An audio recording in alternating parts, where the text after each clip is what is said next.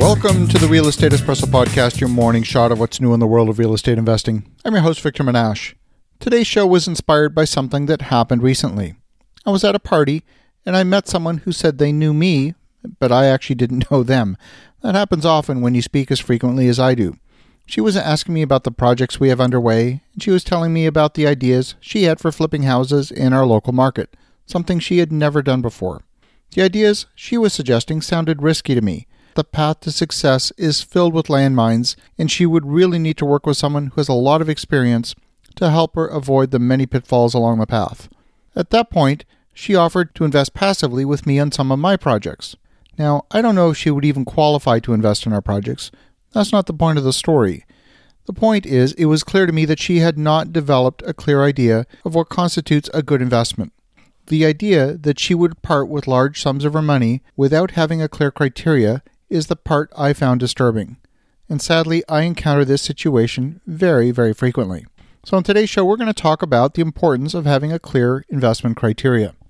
Making an investment decision requires discipline. It requires a formal due diligence process. I see people making insanely rash and poor investment decisions all the time. Frankly, it's hard to stand by and watch it happen.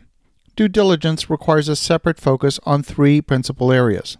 These are, number one, the local market conditions, number two, the people running the project, and number three, the specifics of the deal itself. The idea here is that you develop your own due diligence checklist. The step that most people miss in this exercise is, even if they have a checklist, they fail to put pass-fail criteria for each of the checklist items. For example, one of the market criteria that I pay attention to is the employment and demographics. I want an influx of population, an influx of jobs. For example, I will not invest in Illinois right now. Virtually every metropolitan area in the state lost population last year. Chicago lost 22,000 residents in the last 12 months. Nashville, on the other hand, gained 38,000 residents. But that by itself is not enough. I want to see financial health in the community. If the city's on the verge of bankruptcy, it's going to be difficult for the city to attract investment in new businesses. I look at the overall supply-demand situation to confirm the market conditions are truly favorable for investment. If there's much more supply than demand, it's going to be difficult to create value in the market. Business is all about solving real problems, and if there's an excess of supply, whether it's because people are leaving or it's become overbuilt, the outcome's kind of the same. If there's an excess of supply, there's no reason to invest.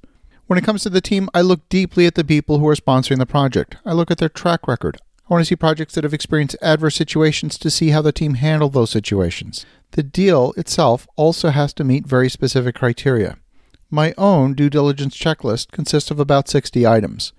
The most comprehensive list I've ever seen had 151 items.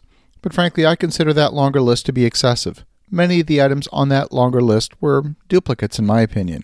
The list doesn't need to be excessive, but I believe a due diligence checklist of somewhere between 40 to 60 meaningful questions is about right. The questions should be categorized by grouping. Within each subset list, some of the questions can allow for some grayscale in the answers, and then others require a black and white, binary pass or fail answer. If you color code the answers in the checklist, you'll be able to see at a glance in a couple of pages whether the deal is going to work or not. You'll see if there's a few solvable problems, or if there's too many problem areas to overcome. If the problems are confined to a few areas, you might be able to have a meaningful negotiation with the deal sponsor. But I've got to warn you, there are situations where I've seen investors, having spent a lot of time in due diligence, proceed with an investment because they become emotionally invested in the project. And that's the trap of deal momentum. As an investor, you need to develop your own investment model. Some deals are a little too complex to model on your own. In that case, it might be okay to use the sponsor's financial model, but you've got to be willing to dig deep into the model and check the math. Even if the sponsor isn't trying to trick you, even the best folks sometimes make mistakes. And I often discover errors in financial models. Usually they're minor, but sometimes they're not.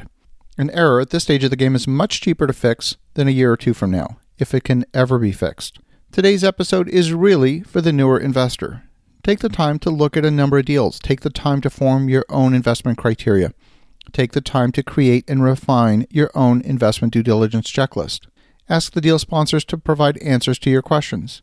It's going to take several iterations to develop a checklist that you truly feel confident in. You might refine that checklist over a period of months or years. That doesn't mean you should wait until the checklist is perfect before you make an investment. The simple act of having a checklist and a defined process for making decisions, that's going to put you years ahead of the vast majority of investors. As you think about that, have an awesome rest of your day. Go make some great things happen. We'll talk to you again tomorrow.